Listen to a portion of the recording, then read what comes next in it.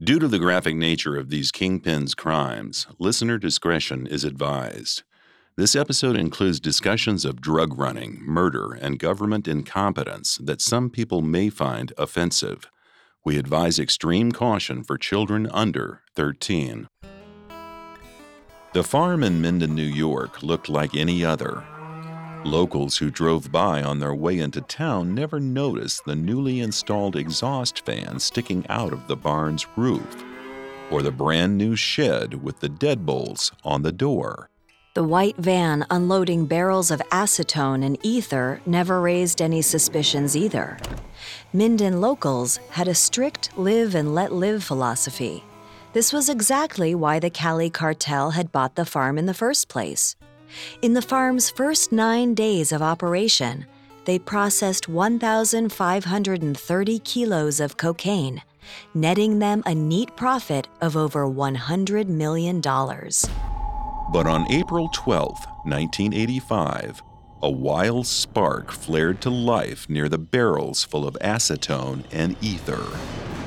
The barn exploded, sending a plume of fire into the sky that was visible nearly 10 miles away.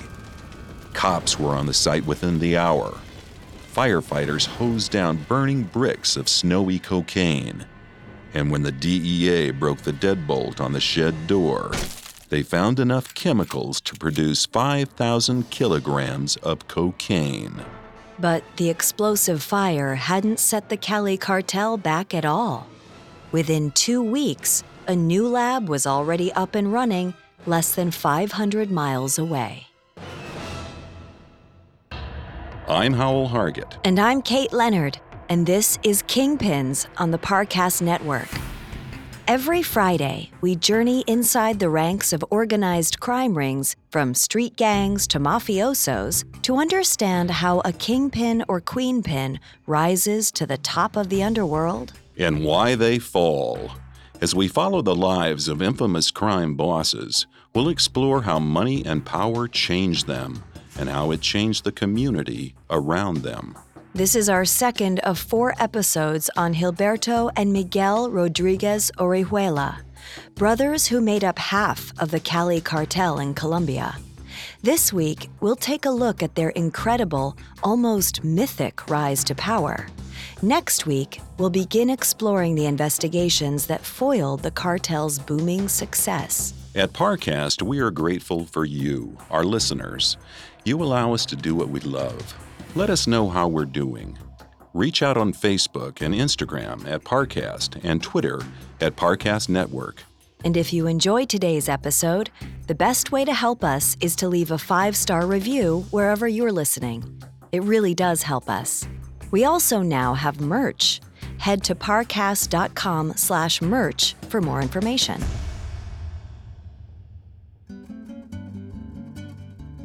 Throughout the 1970s, the Cali Cartel had built the infrastructure for a worldwide drug organization. It stretched from Bolivia and Peru, where their coca was grown, through Colombia, where they processed the cocaine, and up to New York City, where it was sold. By the turn of the 1980s, when Gilberto and Miguel were reaching their 40s, their international empire was fully solidified. Colombian authorities knew that the Rodríguez brothers and their co-founder, José Chepe Santa Cruz Londoño, were involved in drug trafficking. But thanks to Gilberto's careful planning, authorities mistook them for mid-level drug dealers, nothing more. No one in Colombia or America knew they were running one of the world's most successful cartels. In fact, no one knew the Cali Cartel existed at all. The ostentatious Medellin Cartel to the north had hogged the spotlight from the start. Pablo Escobar and the Ochoa brothers were drawn to attention like moths to a flame, which suited the Rodríguezes perfectly. They wanted nothing more than to remain hidden in the shadows, raking in money without the DEA ever finding out. The riches that came flooding in were so enormous, it literally broke their counting machines. Eventually, the cartel invested in veterinarian scales to weigh their money. But all that dirty money had to be laundered before they could use it. They couldn't exactly put drug dealing on their tax returns. From the start, they'd been running their profits through legit businesses, like Gilberto's drugstore chain. When the booming success of those small businesses started to stretch credibility, Gilberto had wrangled control of a bank, called the Workers' Bank, and used it to launder even bigger sums. In the late 1970s, Colombian President Alfonso López Michelsen enacted a policy that allowed U.S. dollars to be deposited into Colombian banks without any questions about where it came from. This policy was called Ventanilla Siniestra, or the left-handed window. Gilberto's corrupt Workers' Bank was now effectively just a regular bank. At any financial institution in the country, drug dollars could be dropped off, converted into Colombian pesos, taxed, and spent freely without any interference from law enforcement. Money laundering had never been simpler. In the late 70s, Gilberto bought a bank of his own with a co-partner, Jorge Ochoa, one of the godfathers of the Medellin Cartel. Might be odd to think of these two rivals working so comfortably together, but the Rodríguezes and Ochoas had actually known each other growing up, and they all agreed that both cartels would benefit from having free reign of a bank. As long as no one overstepped their bounds, the partnership went swimmingly. The Colombian government knew full well that the bank was being used to launder drug money, but they casually looked the other way. The cartels agreed to let the government take the interest accrued on their bank deposits as an unspoken, unofficial tax. That interest amounted to nearly $1 billion per year. By the summer of 1980, nearly half of the country's Federal Reserve came from narco dollars. Over in the U.S., New York City was experiencing the snowstorm of the century.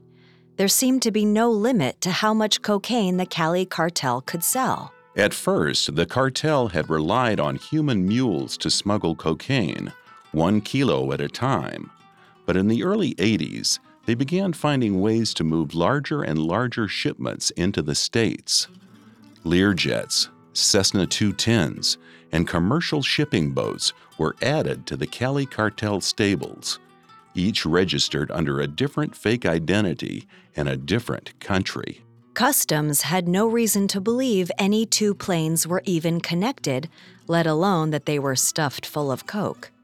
The DEA wasn't even looking for cocaine back then. Heroin was still the drug of the day. In 1978, a Citizens Committee letter from the Jackson Heights neighborhood found its way into the DEA's New York office. The letter said the neighborhood was crumbling under a violent crime wave they attributed to cocaine trafficking. The DEA was so uninterested in investigating, they passed the letter off to the New York Drug Enforcement Task Force. Even within the task force, only one officer would take a shine to it. His name was Ken Robinson. To that point in Robinson's career, he'd only ever seen small shipments of cocaine. He'd watched Colombian ships toss cocaine into the Brooklyn harbor, where divers swam the bricks to shore. Most of these swimmers were picked up and arrested, but these busts were about as exciting as catching a teenager out after curfew. Robinson had trouble imagining that there was much more to the cocaine trafficking trade. Yet here was a letter insisting that cocaine was so rampant, all they'd need to do was walk out onto the street to find some. Robinson accepted the challenge. He walked the Jackson Heights neighborhood for several days, but saw nothing amiss. Certainly nothing to suggest a crime wave. Then in September of 1978, a local Colombian national walked into the task force office and asked to speak to the man in charge of cocaine investigations. Robinson sat the man down in a secluded interrogation room and told him they simply didn't have any proof of a cocaine problem in the city. Not in Jackson Heights, not anywhere. The man was flummoxed. He told Robinson that cocaine was everywhere, if he knew where to look. He offered to work as an informant. Robinson was so intrigued, he agreed. A few days later, the man called. A drug deal was going down at 5:30 p.m., and he knew exactly where. He could even describe the man they were looking for. Robinson and 3 other officers reluctantly drove to the spot, which was over in Queens. Parked across the way was a red Chevy Impala and a man who matched the exact description the informant had given. They watched as the man reached into the Impala, removed a parcel, and tucked it under the jacket laid over his arm. It was the jacket that gave it away. It was nearly 80 degrees that day. No one would be carrying a jacket unless they were hiding something under it. The officers stepped out of their car as casually as they could, but the suspect spotted them right away. He broke into a sprint. The officers chased him until they cornered him and discovered a kilo of cocaine under his jacket. By the time they had arrested the suspect and returned to their car, the red Impala was gone. Robinson had already written down the plate number, so he checked it in his system. It was registered to a fake name and address and had a fake VIN number. The 50 parking tickets associated with the vehicle had been charged to a man who didn't exist. Something was going on. Of that much he was convinced. A few days later, Robinson returned to the same spot and found a blue Buick parked there. It had the same license plate number as the red Impala they'd seen there before. Robinson followed the Buick to an apartment building where he saw, lo and behold, a red Impala parked in the garage. It looked identical to the car he'd seen a few days ago, except the license plates. He ran the new plate number and realized the license plates on the Impala were registered to a blue Buick. Someone had simply switched the plates on the 2 cars and kept driving them around town. He wasn't quite sure what to make of it all, but the task force had its first lead. And though they didn't realize it, its first glimpse into the Cali Cartel's intricate infrastructure. The cartel's primary goal from the very beginning was to avoid detection. So the Cali Cartel's New York point man, Chepe Santa Cruz, had invested in a few used car businesses, which gave them a limitless supply of vehicles to work with. Then Chepe had gone recruiting. DMV workers across the city found themselves on the cartel payroll, producing counterfeit IDs and tags to go along with the cars. To take the subterfuge further, Chepe bought several real estate companies in Queens and paid for Colombian nationals to become licensed realtors. With these realtors on their team, the cartel could buy buildings and, by extension, addresses to attach to the car registrations. This also gave them an endless number of locations for stash houses, all registered under totally different fake identities. Ken Robinson was about to fall down a rabbit hole of fake documents, people, and apartments. He'd have a hell of a time convincing the DEA to take the coke problem seriously once they found out none of his suspects actually existed. All the while, the Cali Cartel kept on conducting business as usual. It would take a miracle to put this case together, but Robinson's lucky day was on its way. Coming up, we'll take a look at the chance encounter with a Cali godfather that blew Ken Robinson's investigation wide open. Now back to the story. It was full steam ahead for the Cali Cartel in the late 1970s. Business was booming and their empire was expanding. However, the New York Drug Enforcement Task Force was about to put the cartel's expertly planned defense strategies to the test. In late 1978, Ken Robinson focused his investigation on vehicles that matched the same profile as the red Impala and blue Buick, cars with an excessive number of unpaid parking tickets that hung around the same street corners in Queens. They also began 24-hour surveillance of the building where they'd found the red Impala parked. Robinson's department heads refused to allocate funds for his strange little hunch, so he and his officers staked out the building for months on their own time and their own dime. In October of 1978, they caught their first small break. The task force seized 3 kilos of cocaine and a small notebook full of profit calculations. They realized that whoever was behind this mysterious drug ring was pulling in at least $1 million per month, unheard of in the cocaine trafficking world. Then, in January 1979, their informant warned them that someone important was about to visit the house that they were staking out. Jose Patino, a Colombian national. Robinson and his men watched with excitement as Patino drove the red Impala out of the garage. They tailed him to JFK International Airport, where he picked up a brawny, well-dressed man with black hair and some sort of skin irritation on his face. Robinson followed the Impala out of the parking lot, then turned on his lights and pulled the car over. Flecks of peeling skin wafted out of the window as Robinson approached the car. He squinted at the man with the rash-covered face and asked to see his ID. His name was Jose Santa Cruz Londoño. That's right. They had pulled over Chepe Santa Cruz, the head of the entire New York branch of the Cali Cartel. Of course, Robinson didn't know that at the time. Santa Cruz was just another name they could add to their list of suspicious persons who may or may not exist. After they let the Impala go, Robinson and his men tailed them to a luxury apartment complex and then to a private airport where Santa Cruz was dropped off. Apart from the new suspect, they had very little to work with. All they could do was stake out the new building and wait for Patino to return. For 4 months, they continued their around-the-clock surveillance without luck. Patino just never came back to the building. Eventually, Robinson gave up and told the building superintendent to contact them if he ever saw Patino again. Patino was their guy, they were sure of it. But the officers needed more than a hunch before they could search the apartment. 6 months later, in July of 1979, the superintendent finally called and said that Patino was in the apartment at that very moment. Robinson and his officers pounced. They waited outside until Patino left the building. Then they asked him if they could see inside the bag he was carrying. To their surprise, Patino simply handed it over, apparently unaware that he had the right to refuse. Inside, they found a money-counting machine, the kind only used by banks and black market dealers. Pressing their luck, the officers then asked if they could take a look inside the apartment.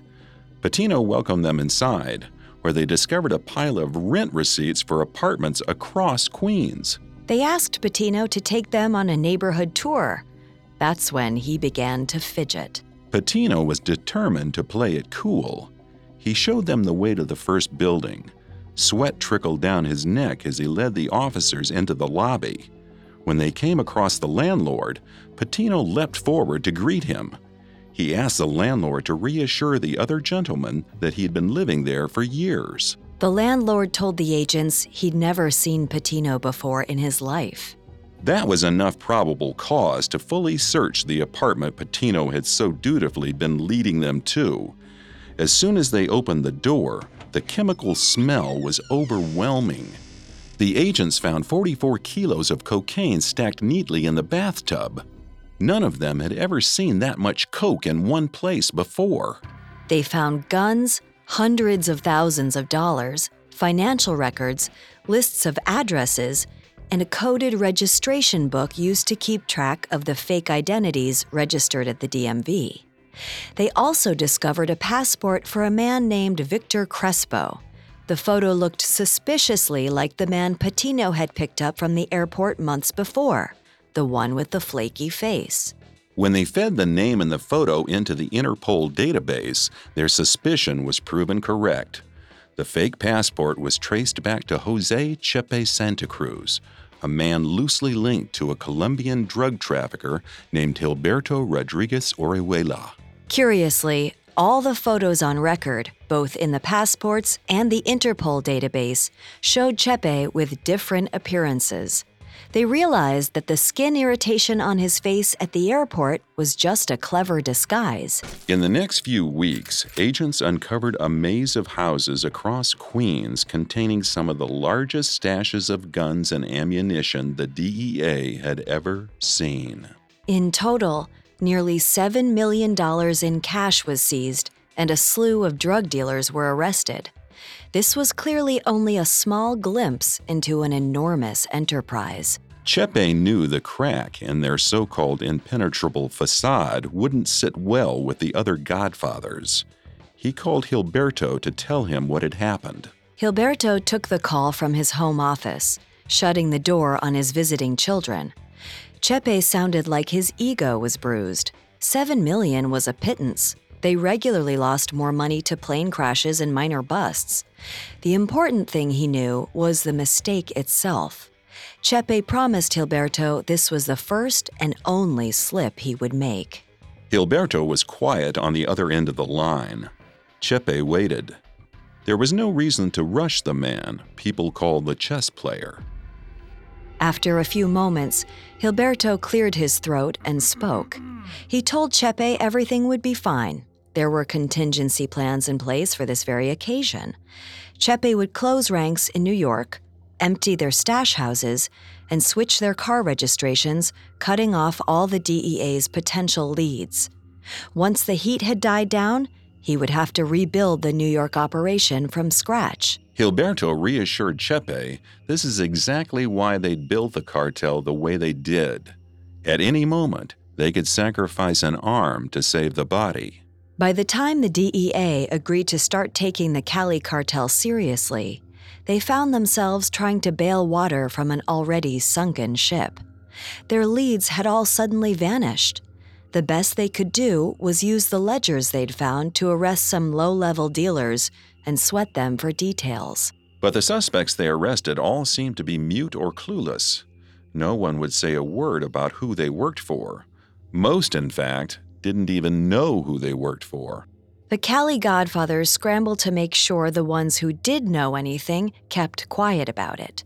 As we mentioned last week, the cartel kept a list of every employee's living family members to be used as collateral if they were ever arrested. Chepe and Miguel had no problem with violence, but Gilberto was far more interested in litigation than murder. Every employee who was arrested in New York was supplied with an attorney on the cartel's dime.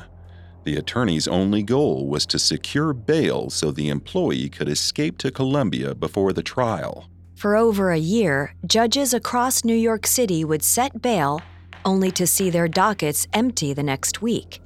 By then, the case was over. There was no extradition from Colombia. The salary of a few clever lawyers was a small price to pay in the long run. Hundreds of millions of dollars were still flowing into the cartel every year. So much, in fact, that they had to find clever ways of smuggling the cash out of the states. And that's where the Cali Cartel's fourth godfather, Pacho Herrera, came in. Pacho had been arrested on petty drug charges in the late 70s. The DEA, of course, had no idea he was connected to the Rodríguez brothers or Chepe Santa Cruz.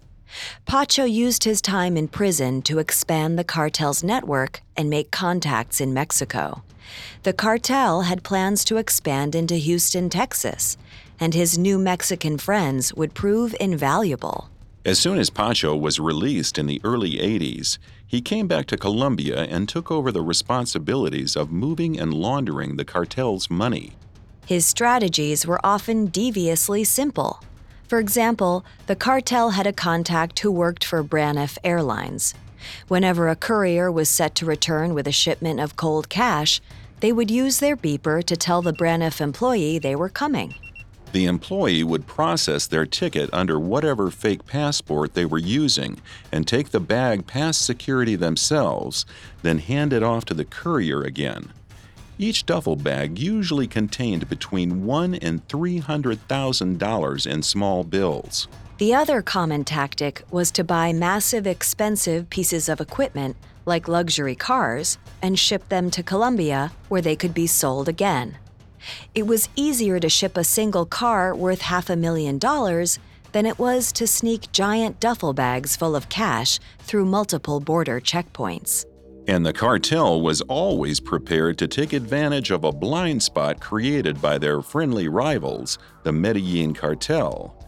Anytime Medellin caused a ruckus, Cali shipped giant packages of drugs elsewhere, while the DEA was distracted.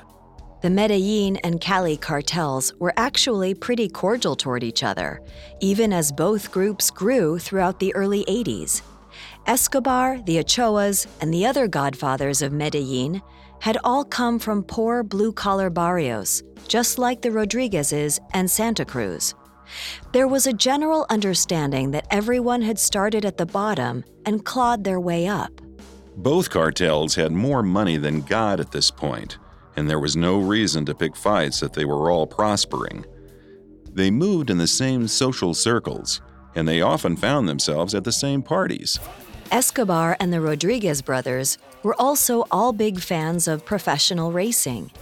Escobar owned a Renault Formula One car, and the Rodríguezes owned 2 raceways.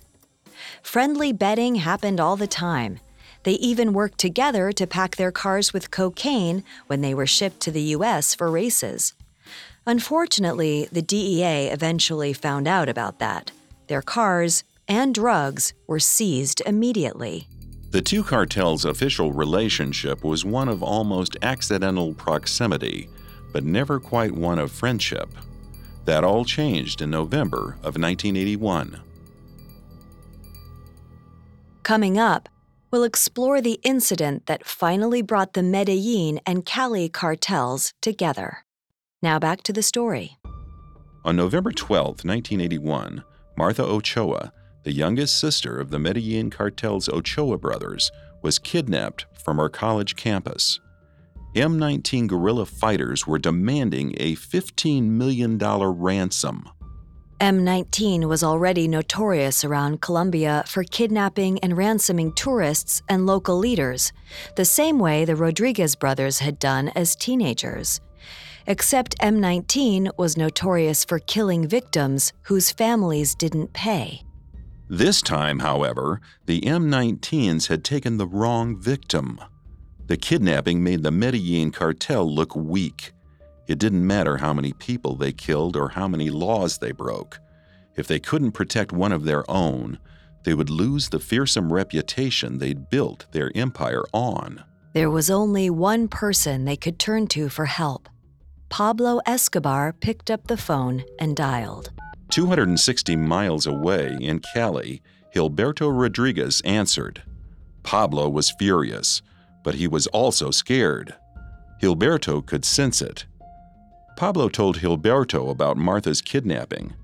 Paying the ransom was out of the question. It would make the Medellin Cartel even weaker. Doing nothing obviously wasn't an option either. They needed Gilberto's penchant for strategy if they were going to fix this. Gilberto's response was swift and direct. Of course they would help. If the kidnappers got away with Martha's ransom, they'd inevitably go after the families of other traffickers. This problem was bigger than the 2 of them. And so was the solution. Coordinates were sent to every drug trafficker operating in Colombia with strict instructions to memorize them, destroy the information, and arrive at the designated location on time. Between 50 and 230 drug traffickers attended the meeting, depending on who you ask. Gilberto and the Ochoas laid out the situation. Martha Ochoa had been kidnapped, and they were all going to help get her back. Strategies flew across the room. Some suggested using a ransom drop to pick off the kidnappers all at once, but the Ochoas vetoed that plan. They'd never be able to face their mother again if something happened to their sister in the crossfire. Someone suggested a simple, gruesome solution. Each cartel had their own hitmen.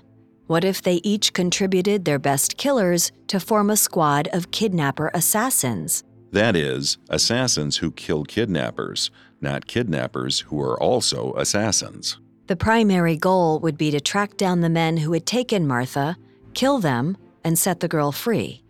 But any M19 members they came across could be killed too to send a message. Gilberto's go-to problem-solving solution had never been murder. He was worried about the impact it would have on their reputation, running through town shooting down Colombian citizens, even if they were M19 guerrillas. Gilberto agreed to contribute to the assassin squad if everyone agreed to warn the kidnappers about the punishment they'd face if they didn't return Martha unharmed. Giving the kidnappers a choice would protect the reputations of the cartels. In the coming days, both cartels used their smuggling planes to rain flyers down across Colombia. The flyers warned M19 that the kidnapper squad was hunting them. Any M19 guerrillas they found would be strung up by the neck and left to die. Days crept by without a response. Gilberto agreed it was time to make good on the threat. Cartel assassins prowled through the streets of Cali and Medellin like the white-hatted town marshals of a spaghetti western, except these men carried Uzis with the safeties off. Bodies of M19 members began appearing across Cali and Medellin, dangling like Christmas ornaments from the trees in public parks. They were left there to rot because no one, not even M19, was brave enough to take them down. After 3 weeks, Martha was released unharmed. The assassin squad had proved so successful that the cartels established it as a permanent force. Any kidnapping could be reported to your nearest cartel leader, and within a few days, the men responsible would be found and executed. After Martha's rescue, meetings between the cartels became regular occurrences. During their next meeting, Medellin and Cali agreed to coordinate their shipments of cocaine into the United States. Private planes were expensive, and using them too often provoked suspicion. Instead, the Cali Cartel would be allowed to pack their cocaine into the same freighters the Medellin Cartel used, at minimal cost. All they would have to do is move the cocaine from Miami to New York once it reached the U.S., which was a relatively easy feat. They all agreed that Medellin would keep their territory in Florida, Cali would control New York City, and California would be up for grabs to whoever could build the infrastructure there first. That was fine with the Rodríguezes.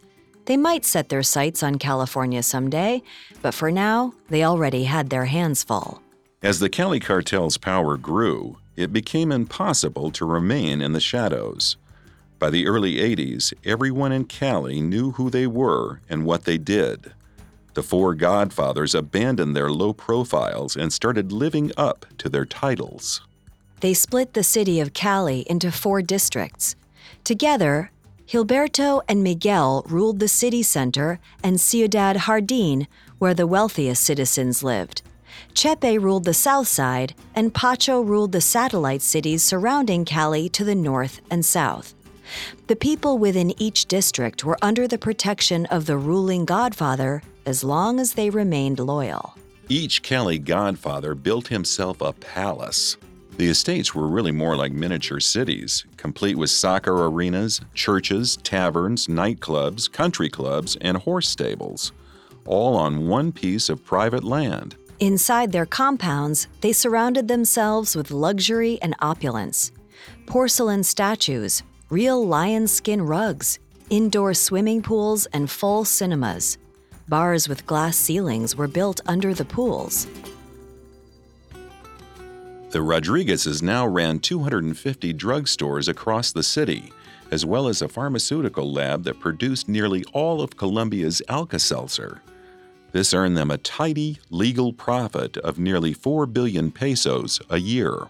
They also used this lab to manufacture an assortment of party drugs, of course. But while the brothers were happy to sell drugs, they never partook themselves. Gilberto was staunchly anti-drug. When one of his grown sons went to prison for a short time for drug use, Gilberto paid the warden to let him go into his son's cell so he could spank him with his belt. In addition to their own compounds, the brothers built each of their many wives their own mansions and gave them limitless funds to decorate to their heart's content. Now that the Cali Cartel was an open secret, the godfathers changed tactics again, from remaining invisible to making themselves invincible. Their guiding philosophy became Buy Colombia. Unlike the Medellin Cartel, who ruled with fear and violence, the Cali godfathers would woo the country with investments. They aimed to build an infrastructure so vital to Colombia that the country would crumble without them. Throughout the 1980s, the Cali Cartel, and the Rodríguez brothers in particular, transformed Cali from a quiet residential city into a bustling metropolis full of skyscrapers and abstract art. An entire accounting firm sprang up overnight to help the cartel keep track of all of their investments. Thousands of financial, retail, and manufacturing jobs were created. Almost every family in Cali had at least one member who worked for the cartel on either the legal or illegal side of the empire. The cartel still kept files on every employee's family, which at this point numbered just about every resident of Cali. But they didn't need to use intimidation anymore. The city was prospering.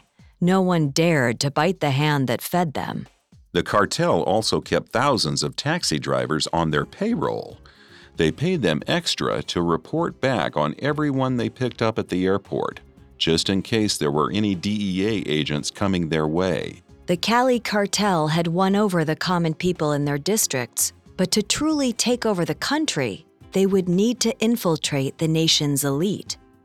Chepe Santa Cruz tried to buy membership to Colombia's premier country club, but he was rejected. So he built an exact replica of the club on his estate. He staged parties there as often as he could, inviting hundreds of movers and shakers from across Colombia who were willing to overlook where he got his money. As it turns out, money can buy almost anyone's favor.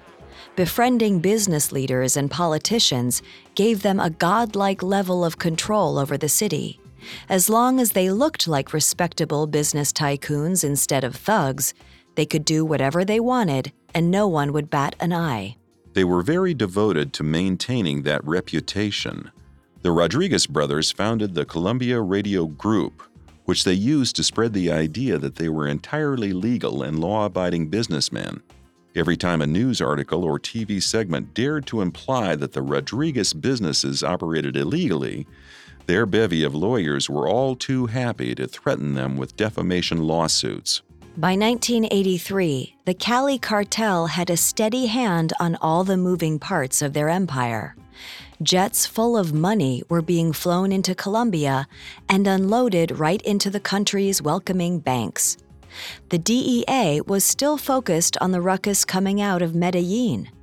They were so blasé about Cali, they referred to them as the Gentlemen's Cartel. Things were so good heading into 1984, it was like the Rodríguez brothers were tempting fate, begging life to throw them a curveball. But becoming complacent could be a fatal risk. One false move could turn the entire operation into a powder keg. A single spark is all it would take. Next week, we'll take a look at the rivalries and mistakes that rattled the Cali Cartel's solid foundation. Even the man called the chess player couldn't stay ahead of the game forever. Thanks again for listening to Kingpins. Join us next week as the DEA and the Medellin Cartel sink their claws into the Cali Cartel. You can find Kingpins as well as all of Parcast's other podcasts on Apple Podcasts, Spotify, Stitcher, Google Play, or your favorite podcast directory. Several of you have asked how to help us. If you enjoy the show, the best way to help us is to leave a 5-star review. And don't forget to follow us on Facebook and Instagram at Parcast and on Twitter at Parcast Network. We'll see you next time. Kingpins was created by Max Cutler, is a production of Cutler Media, and is part of the Parcast Network. It is produced by Max and Ron Cutler, sound designed by Carrie Murphy, with production assistance by Ron Shapiro and Paul Mahler. Additional production assistance by Maggie Admire and Carly Madden. Kingpins is written by Jordan Trappier and stars Kate Leonard and Howell Hargett.